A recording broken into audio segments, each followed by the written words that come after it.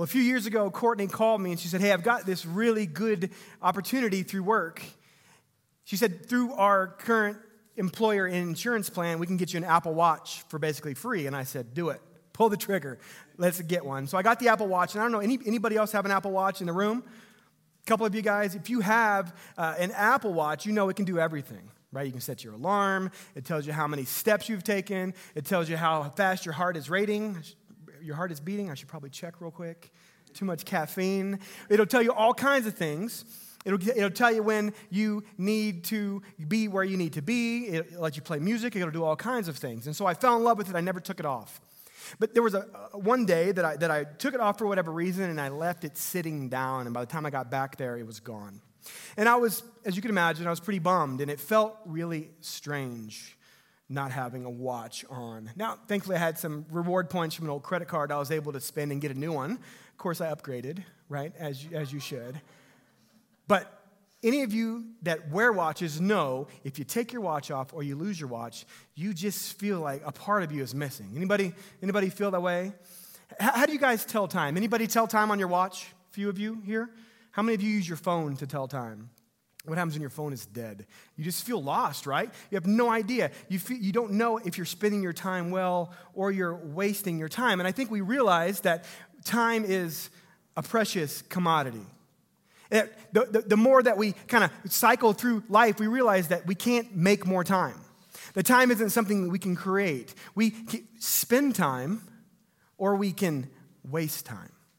And so one of the questions I want us to ask today is, how are we spending our time? Are we spending our time well, or are we wasting our time? You know, there's 168 hours in the week. And so I'm going to go old school here and do a little whiteboard lesson. You guys in the back might not be able to see it. Let me bring it up a little closer. But I want you guys to think about, there's 168 hours in the week. So let's think about how we spend that 168 hours. You guys are going to realize quickly my handwriting is not very good. 168 hours in a week. But how do we spend our time? Well, I like to think of your time as in 3 buckets. You have 168 hours a week, but there's 3 buckets that you're spending your time in. What's the first one? Somebody, let's do a little audience participation. What's the first one?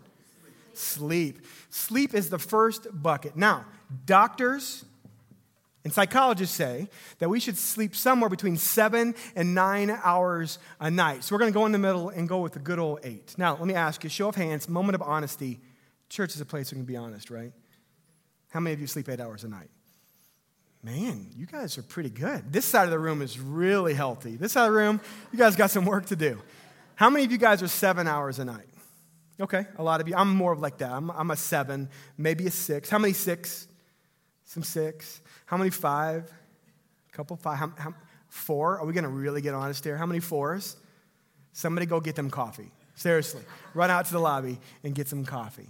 But we realize that we need sleep to recharge. Now, let's say that we can all be as good as this side of the room and we can sleep 8 hours a night. Let's do some quick math. 8 times 7, what is that? 56. Okay, 56 hours of our week spent sleeping, recharging, refreshing, cycling through crazy dreams, all of those kind of things, right? Now, what is the second category? The second bucket that we spend our time on outside of sleep? Work. Okay, so let's think about work. Now, if you think about work, what is the average work week? We say about 40 hours a week, right? Now, it can give and take. Some of you may be stay-at-home moms right now, and so you're working 1,000 hours a week. You're working 168 hours a week, right? Some of you may be in a different stage of life where you're working part-time in retirement or something like that. But let's use 40 for our example today. Now, we're going to use 40 hours a week. But here's the question. How many of you really work 40 hours a week? We got to count in drive time, right? We got to count in lunch time. We got to count in getting ready in the morning. Now, another moment of honesty. Wives, how many of your husbands take longer to get ready than you do? Courtney's like, what is taking you so long? And I'm always thinking, well, I got to do my hair, obviously. Right? I got to look good if we're going out. So 40 hours a week, let's just bump this up. Let's call it a little bit, let's add another 16 hours to this. So we're going to say that we work 56 hours a week, counting drive time, lunch time, and all the works, okay? So now that leaves us with 56 hours left. And what are we going to call this last bucket? Well, let's just think about what goes in this bucket. You're going to put church, right? You guys are going to really see some bad handwriting here. Church, family, friends, right? Sports, kids stuff, games, hobbies, all of it goes in there, right? That last 56 hours is really where everything else falls. Now, for sake of argument today, let's call that last bucket passion. These are things that you're passionate about. You're passionate about your family. You're passionate about your friends. You're passionate about your church. You're passionate about your faith. You're passionate about watching the Broncos play the Ravens today at 2:25. I have a feeling there's going to be a lot of TVs on later. Like, these are things that we're passionate about. The question is, in this last bucket, with the time that you can control, how are you spending that time? Are you spending that time wisely, or are you wasting that time? See, I think for a lot of us, we know that we need to get better at spending this time. The question we have to ask, though, is that 56 hours being used for me to get stronger, for me to get smarter, for me to get healthier, for me to get better, for me to grow closer to God? Or am I wasting it in neutral? And am I dating Netflix? Or am I dating Amazon Prime? And I'm not using my time well. So you might wonder, why does it matter? Why does it matter how we spend our time? Well, I think it matters because as we look at God's word, God is telling us over and over again that it's important to him how we spend our time. The Bible has a lot to say about time. Solomon says in Ecclesiastes chapter 3 that there is a time for everything, that there is a time for every season. King David says that we need to learn to number our days so that we can have a heart of wisdom, that we need to understand and learn to count time. Paul, the Apostle Paul, says that we need to learn to make the best use of our time because the days are evil. Because time will get taken from us. Time will get stolen from us. Just like leaving that watch in that place and never seeing it again, time can easily begin taken from us. So how you spend your time according to God matters. And here's why it matters. Because God wants us to learn to use our time well so that we'll be ready when he calls us to live out our purpose. See, God has called each of us to a purpose, and God wants us to be ready when it's our time to go. If you've been with us the past few weeks, we've been in a series called Bold. And we've been talking about how God calls us to live bold lives. That following Jesus was never meant to be safe. And so God calls us to live boldly. And so we've talked about what that looks like, to have bold faith, to pray bold prayers. Last week we looked at the story of Rahab and saw what it looked like to have bold actions. But today I want us to talk about how do we live out our bold purpose. See, the reality is that every one of us have been given a purpose by God.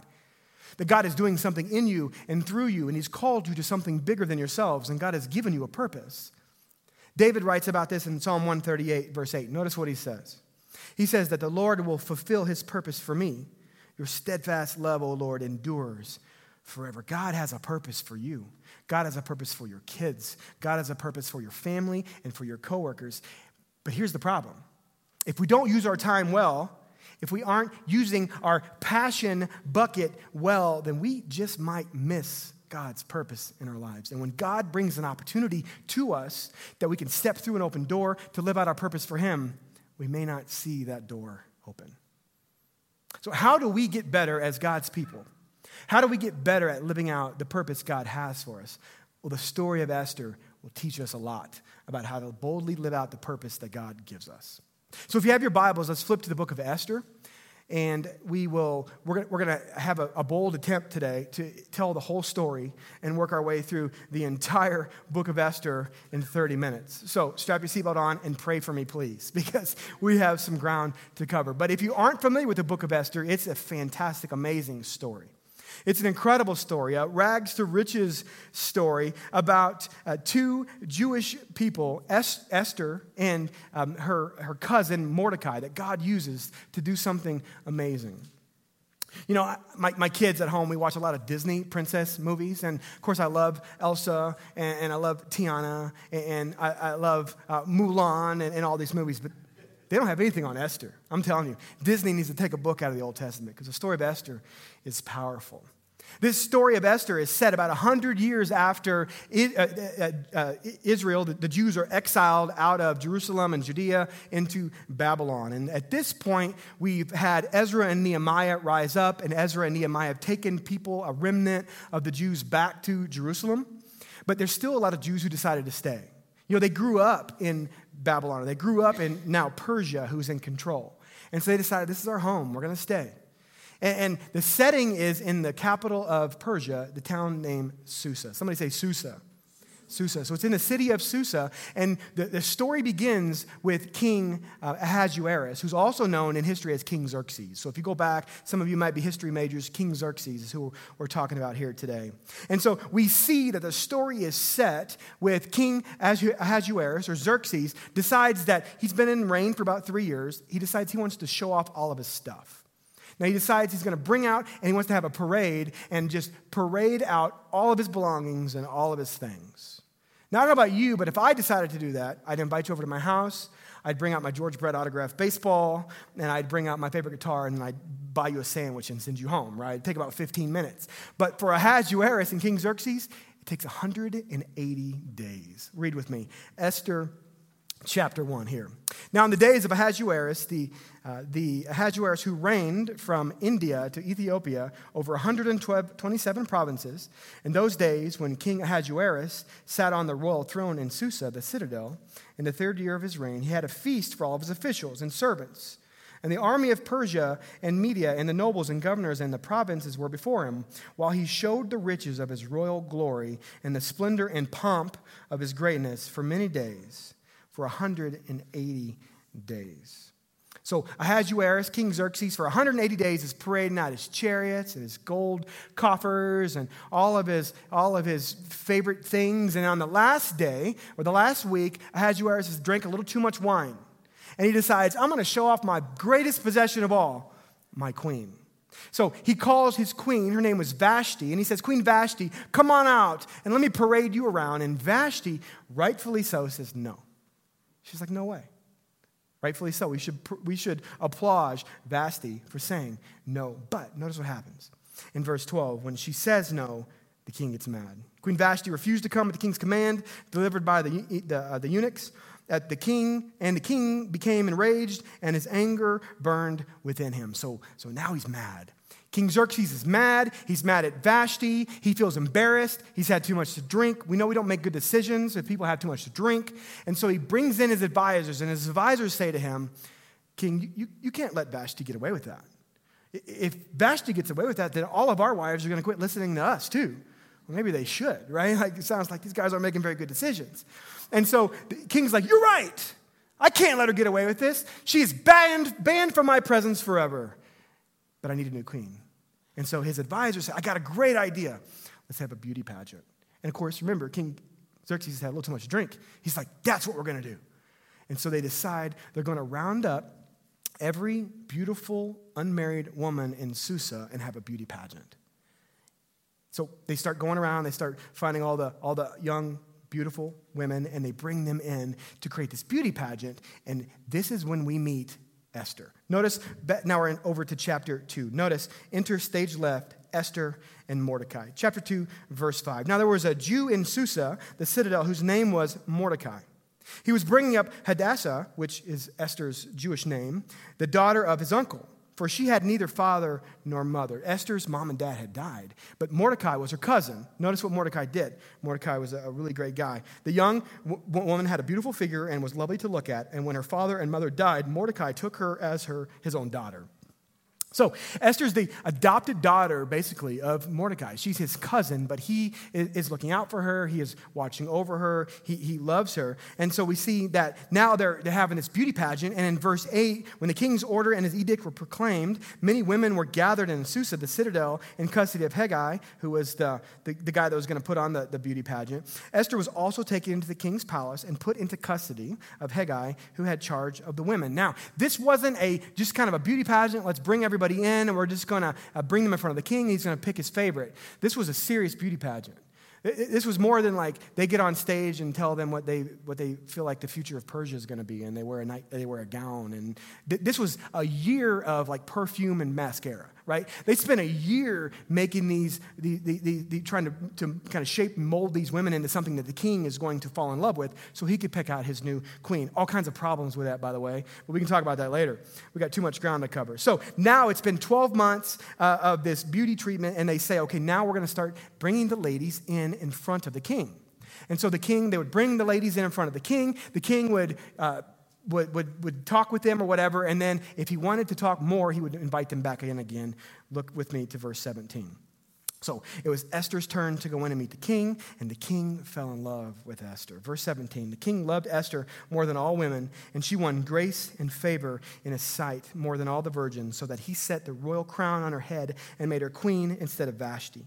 Then the king gave her a great feast for all of his officials and servants. It was Esther's feast. He also granted a remission of taxes to the provinces and gave gifts with royal generosity. So Esther is named queen now and put in the high position of being the queen of Persia. Now, I want to stop there for a moment. I want you to notice something. Notice Esther and Mordecai. Esther and Mordecai are really two unknown people going into this story, but that God moves in Esther's life to bring her into a position of authority. Now, I want you to see what he does with Mordecai. At the very end of chapter 2, I'm not going to put the verses on the screen, but you can read in 22 and 23, Mordecai is hanging out at the king's gate. And Mordecai overhears that there's two men that are going to try to revolt against the king and kill the king. So Mordecai hears this. He tells Esther. Esther tells the king. Those two men are arrested and bad things happen. And then Mordecai is applauded. And notice this, Mordecai, a record in the book of Chronicles was written in the presence of the king. So Mordecai's name was written in the book, the king's book. Hold on to that thought. We're going to circle back to that in a minute.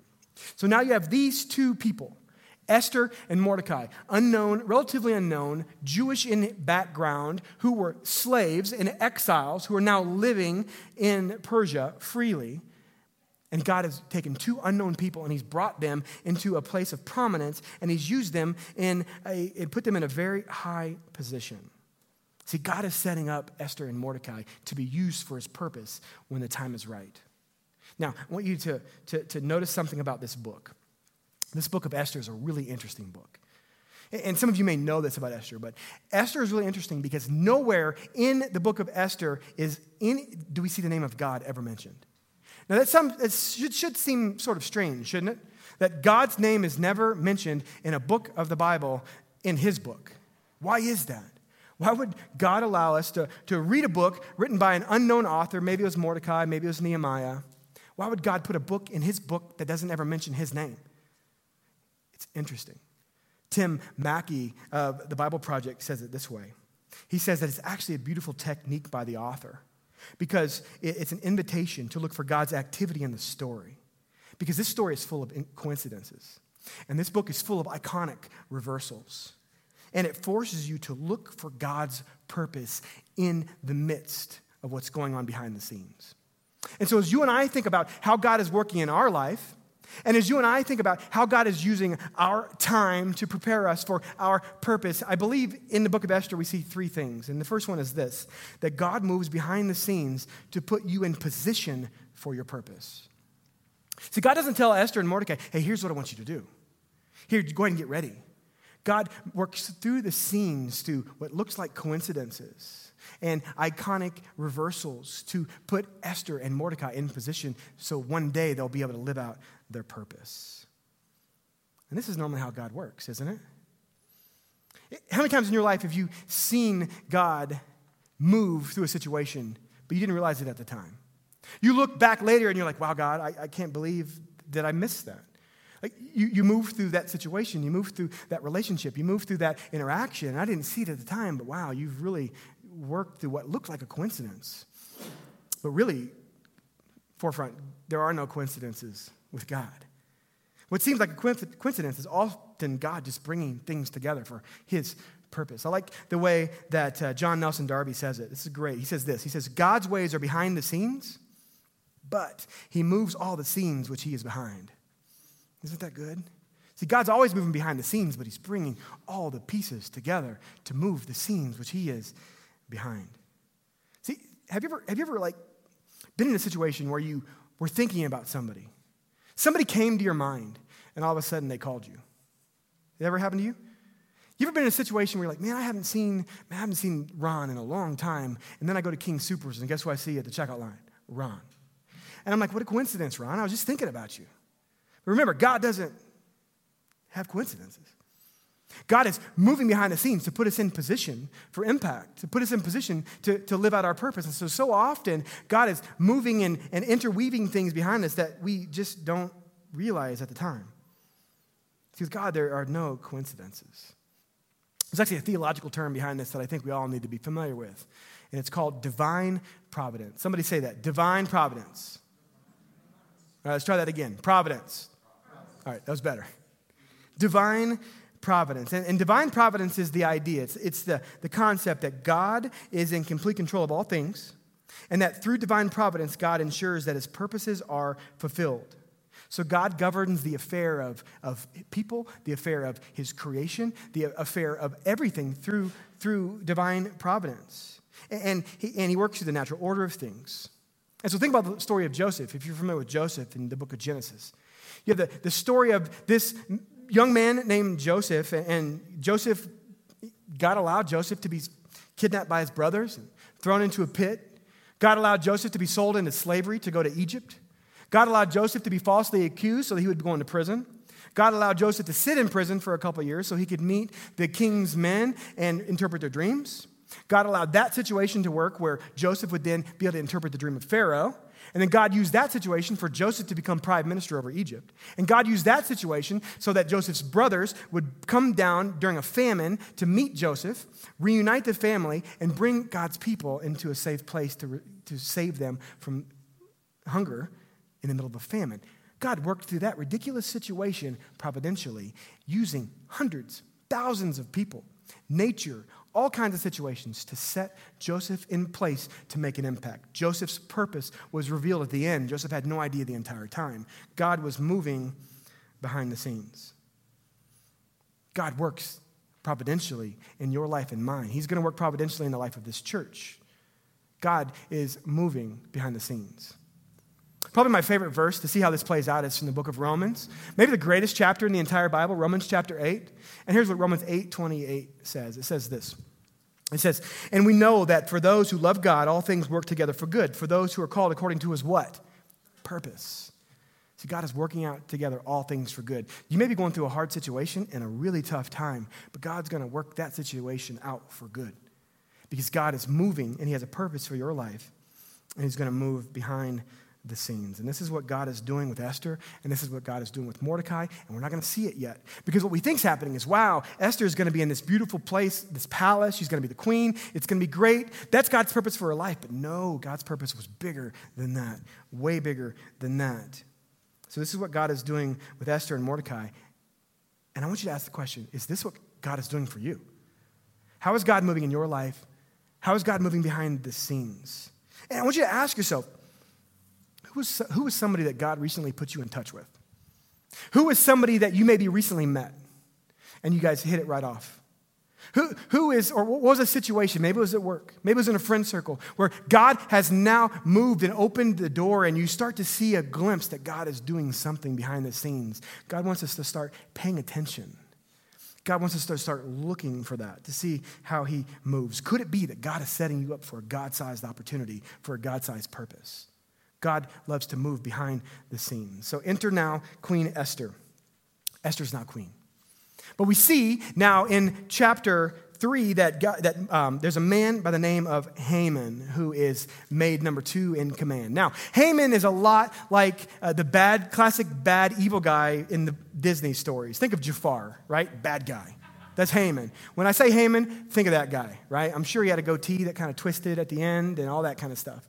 So enter Haman. Haman is a bad guy, but the king likes him, and so the king makes him number 2 over his entire kingdom. And what we see is that when Haman walks around, now Haman goes out and people praise him and bow down to him. So one day Haman walks out and Mordecai is standing at the king's gate. Mordecai is a Jew who believes in God. Mordecai is not going to bow to Haman. Haman's mad about it. Look here at verse 5. And when Haman saw that Mordecai did not bow down or pay homage to him, Haman was filled with fury. So Haman's mad. Haman finds out that Mordecai is a Jew, and that even makes him madder because Haman was an Agagite. And Agagite was someone who came from Canaan. And so you can probably imagine after last week's story how the Canaanites didn't like the Jews. And so he was set to kill Mordecai. But he was so mad at Mordecai, he didn't just want to kill Mordecai, he wanted to kill every Jew in Persia. So Haman goes to the king and he says, "King, there's this people that don't bow down to you, that don't respect your laws." And the king, of course, probably drinking again, gets mad. "What? Who are these people?" And Haman says, "Give me permission to set a royal decree that all of these people can be killed." And the king gives him a signet ring. I think he was playing a little loose with the controls of the kingdom. Gives him a signet ring, and boom, this edict goes out across the entire land of Persia that on a certain day, all of the Jews can be killed. And if you kill a Jew, nothing happens to you. You don't get in any trouble. Forefront, the world was trying to kill God's people well before World War II. This dates back thousands of years. And so now we see that this edict gets sent out all over the kingdom, and Mordecai gets a copy. In chapter 4, notice what happens. Mordecai learns what's going on, and when he had learned that all this had been done, he tore his clothes, he put on sackcloth and ashes, and he went out in the midst of the city and cried with a loud, bitter cry. And in every province, verse 3, wherever the king's command and his decree reached, there was great mourning among the Jews, with fasting and weeping and lamenting. And many of them lay in sackcloth and ashes. And so Mordecai is distraught. Mordecai realizes that probably it was his actions that led to this onslaught against all of the Jews. And so Esther is keeping contact with Mordecai while she's in the palace. So Esther sends out her attendants to go to Mordecai. And Mordecai's in sackcloth and ashes, and he's looking like Gollum, right? He's just like, hasn't been eaten, and he's just feeling terrible. And so Esther's like, "What's going on?" And Mordecai tells her what happened. And in that moment, Mordecai looks at Esther. This is all through an attendant, of course. Mordecai tells the attendant who tells Esther, "Look, you need to go talk to the king. And you need to tell the king that he needs to stop this because all of your family members and all of our people are going to be killed." So Esther receives this news and she gets scared because she realizes what he's asking her to do. And so Esther responds back to Mordecai in chapter 4, verse 10. Notice what she says. Then Esther spoke to Mordecai through her attendants, and she said this, verse 11. "All the king's servants and the people of the king's providences know that if any man or woman goes to the king inside the inner court without being called, there is but one law, to be put to death." Esther's like, if I walk in and talk to the king, if he doesn't call me, I could lose my life. I could be put to death. She says, but everybody's going to be put to death except the one to whom the king holds out the golden scepter so that he may live. But as for me, I have not been called to come in to see the king in 30 days. Esther's like, I haven't even talked to the king in 30 days. I can't just walk in there. If I walk in there, I'm probably going to lose my life. And we see Mordecai's response. It's one of the greatest verses in the entire Bible. Classic response. Chapter 4, verses 13 and 14. Notice what Mordecai says to Esther. Then Mordecai told them to reply to Esther, "Do not think to yourself that in the king's palace you will escape any more than all the other Jews." Saying, when the king finds out you're a Jew, you're going to die too. Same thing's going to happen to you. For if you keep silent, verse 14, relief and deliverance will rise from the Jews from another place. God providentially works. God's going to raise somebody else up. But if it's not you, then probably everybody in your house, including me, Mordecai, are going to die too.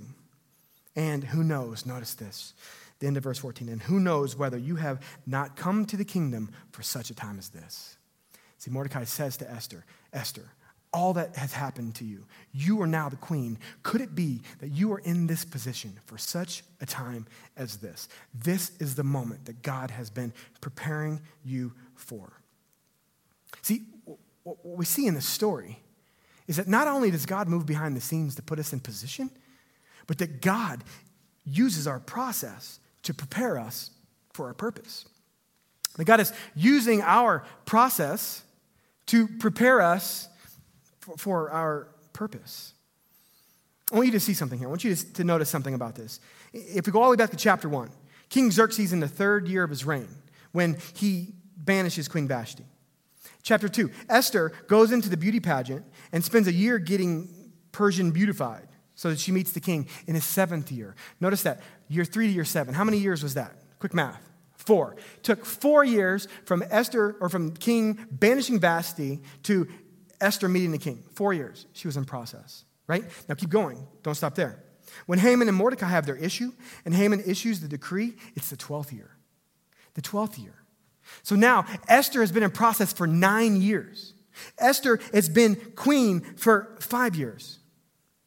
God has been at work for 9 years in this situation. Esther has been in the palace for 5 years, God preparing her way to be used in this moment. And this is the point where Mordecai says to Esther, if you don't step up, somebody else is going to. But could God have put you in position for such a time as this? See, God uses our process to prepare us for his purpose. The palace was beautiful, but the palace was the place of preparation. The palace was the place where God was preparing Esther for what he was going to do. See, a lot of us, we want the palace to be our purpose. We want the palace to be our purpose. We want the good, comfortable, easy life to be our purpose. But God is saying that good, comfortable, easy life might just be preparation for something bold and hard and difficult that God is going to call you today to do. So I think one of the things we often miss in life is that we miss that growth doesn't come through comfort. Growth comes through challenge. Like, think back to your life. The time that you've grown the most haven't been the times when life was easy. The time that you've grown the most haven't been the times when things just all fell into place. The times that you've grown the most have been the times where you've walked through the most difficult seasons. I was listening to a podcast the other day with his Alabama strength and conditioning coach. And he was talking about Alabama football. If you guys know, Alabama football has dominated the college football ranks for the last decade. But they talked about Coach Saban. This is Nick Saban. He has changed the culture of Alabama football. And they talked about Coach Saban. One of the things Coach Saban always says when they're practicing, it's all about preparation. He says this. He said, we don't do it till we get it right. We do it till we don't get it wrong. And I think there's a lot of truth to that in life for us, that we have to work really hard at preparing ourselves so that we can get it right. Or so that we get it right when the time comes.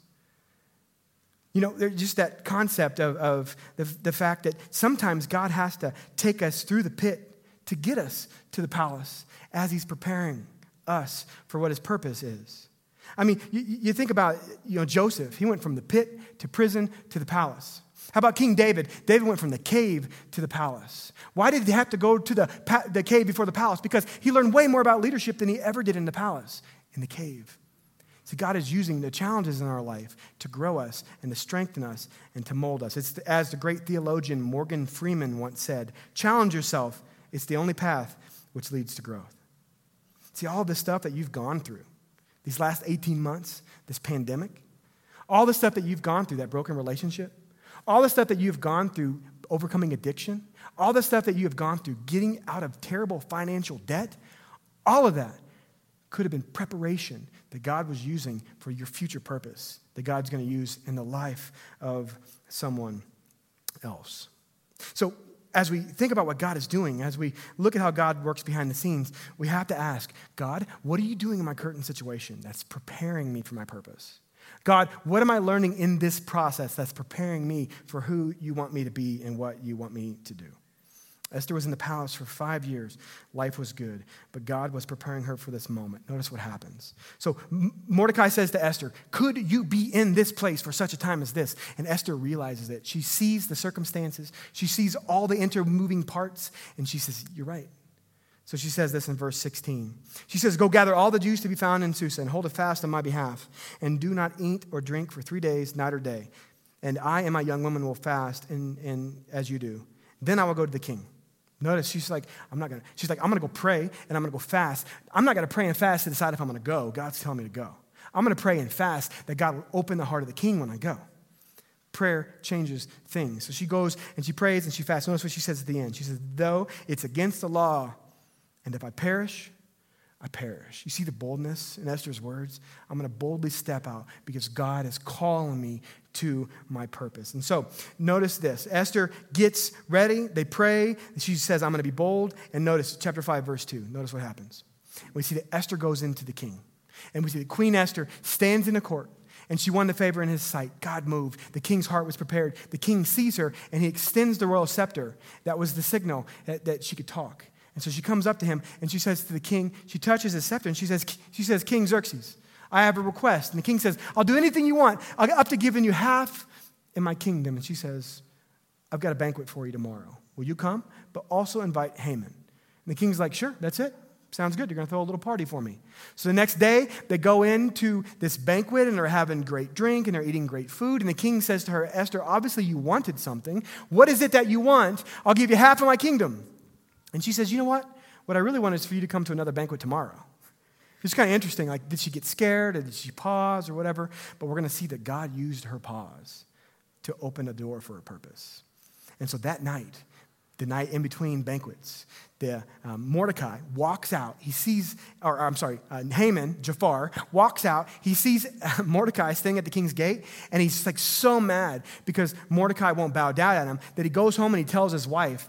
And Haman's wife's like, you should build some gallows and just kill him tomorrow.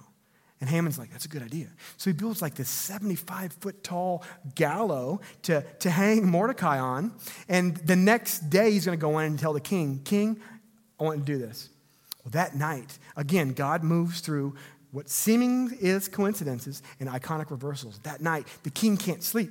And so I don't know about you guys, but when you can't sleep, what do? You grab a book, right? It's going to put me to bed pretty quick. So the king calls to one of his advisors and says, hey, bring me the Chronicles. Remember the Chronicles? Bring me the Chronicles. I want to read about what's going on in my kingdom because it's pretty boring. It's going to put me to sleep. So they bring the Chronicles in, and guess what the king reads about that night? Mordecai. The time that Mordecai rescued and saved his life. And so the king says to his attendant, hey, did we ever do anything for Mordecai when that happened? And the attendant's like, no, I don't think we did. So the next day, Haman walks in to ask the king, hey, king, can I have permission to kill Mordecai? And guess what the king says to him? Hey, hold on, Haman. Question for you. Notice, this is really good. This is really good. Verse 6 of chapter 6. So Haman came in, and the king said to him, what should be done to the man whom the king delights to honor? And Mordecai's feeling pretty good, right? He's popping his collar a little bit. He's like, hey, he's talking about me. Well, what would I want done? Okay, well, I want you to put a robe on that you've worn. I want to get on one of your horses, and I want somebody to parade me all around the town square and say, this is the king's man. And so the king goes, man, I love that idea. Okay, here's what I want you to do. Haman, I want you to go find Mordecai. I want you to put Mordecai on the horse, and I want you to take Mordecai all around the city, make sure to get him a robe, get him something good to eat and drink, and I want you to parade him around the city and say, this is what the king does for the king's man. Oh, wait, Haman, what did you want to talk about? So Mordecai begrudgingly has to pull, Haman begrudgingly has to pull Mordecai around town praising him. And you can imagine this is the most unenthusiastic praise ever. This is the king's man. This is the king's man. So he does this, and so Mordecai is honored. Haman is humbled. Well, they go back in for the banquet, right? It's day 2 of the banquet. See, God is moving through this iconic reversal, and God is moving throughout these seemingly coincidences to prepare Esther for this moment, to live out her purpose. So notice this. It's banquet number 2. And Esther, the king and Haman come in. And Esther gets bold and goes for gold. Notice this, chapter 7, verses 3 to 6. And then the king says, hey, what do you want to talk about? What do you want? And the queen says this. Queen Esther answers, if I have found favor in your sight, O king, and if it pleases the king, let my life be granted me for my wish and my people for my request. For we have been sold, and I and my people to be destroyed, to be killed, and to be annihilated. If we had been sold merely as slaves, men and women, I would have been silent, for our affliction is not to be compared with the loss of the king. Verse 5, then King Ahasuerus says to Esther, who did this? Who would sell my people or the people of my wife? Who is crazy enough to try to do this? And notice this. This is the moment, boldness. Esther looks at the king and says, a foe and enemy, the wicked Haman. And she points out Haman in the room. And in that moment, Haman was terrified because he knew what he had done. The king, I'm sure, flips his plate. He gets mad. He walks outside in the garden. He comes back in, and he finds Haman hanging on Esther, like, please, please, please. And, of course, he's hanging on the king's girl. Like, that's not cool either, right? And so he's like, grab him. And they took him, and he was hung on the gallows that were built for Mordecai. And so we see that God has moved through this situation to give Esther the boldness, to prepare her to speak out and to stand up. And we see Esther goes for it all in chapter 8, verse 3. Here's what she says. She says, then Esther spoke again to the king. She fell at his feet and wept and pleaded with him to avert the evil plan of Haman the Agagite and the plot that he had devised against the Jews. And the king says yes. And so at that point, the king issues a new royal decree. anyone who attacks a Jew on the day of Purim, which was the day that they were going to be, it was like The Purge. If you guys saw the movie The Purge, I didn't see it, but if you saw it, it's like The Purge. And so this is supposed to be on this day of Purim. If you attacked a Jew, the Jews could rise up and then they could actually kill your whole family, which is pretty terrible. But that was pretty much something to say, don't mess with the Jews, right? So we see that the day comes, the Jews rise up, the Jews succeed and prevail. And God used Esther to speak boldly, to step into her bold purpose, and to rescue her people. See, one of the things that God is telling us through this amazing story is that he works through the providence of broken people. He worked through the king, through Vashti, through Mordecai, through Haman, all to set Esther up, to boldly step into that moment and to rescue and save her people. And so as we close and as I invite the worship team back on stage, I want to end with this one last thought. It's this, that God's purpose for our lives is always greater than us. That God put Esther in this amazing position, but he did it because he put her in a position for something that was bigger than her. See, I think all of us in this room would agree and would say that we want our lives to count. That we want something that we do to count. We want our lives to matter. And so we want to say, God, how do I know when it's time? How do I know when the moment is right? How do I know when I can step out and be the person you've called me to be and to fulfill my purpose? And God says, you will know when the circumstances come together to reveal that I am calling you to do something that is bigger than you.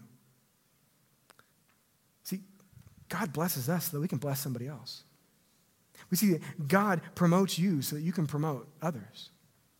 God gives you influence in your family or in your career or in your community, not so you can talk about how good you are, but so you can talk about how good he is. See, God's purpose for our lives is always bigger than us. And maybe right now God has been preparing you and putting you in position. So right now you can step out and you can live out your purpose to share your faith with your sister, to invite your neighbor into your house for dinner and talk about how God is moving in your life. God has blessed you and promoted you and put you in a position financially where you can be generous and help somebody else. Maybe God has put you in a position of authority at your company so that you can step out boldly and change culture to lead to a place of health. God's purposes for our lives are always greater than us. And the thing I want us to recognize, forefront, is that God is always moving and that God is always preparing and that God is always opening doors. The question is, are we going to see it? Are we going to recognize it when God moves? Are we going to spend our time wisely so that we can see God's opportunities in front of us? When we started off our time today, we talked about those 3 buckets of time: sleep, work, and passion. How do we become people who use our time wisely for God? See, I think this is what the Bible tells us, is that we make the most of our time when we align our passion with his purpose. So what is God calling you to do? What is the passion that God has put in your heart? What is God's purpose for this church and God's purpose for our community? See, when we align our passion with God's purpose, it's that moment where God opens opportunities for us to be bold. Which means that for you and me, we need to stay in this word. Which means for you and me, we need to pray bold prayers.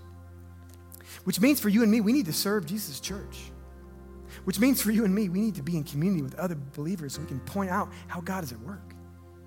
God wants you to be bold, and he's moving and preparing you for that moment when the door opens.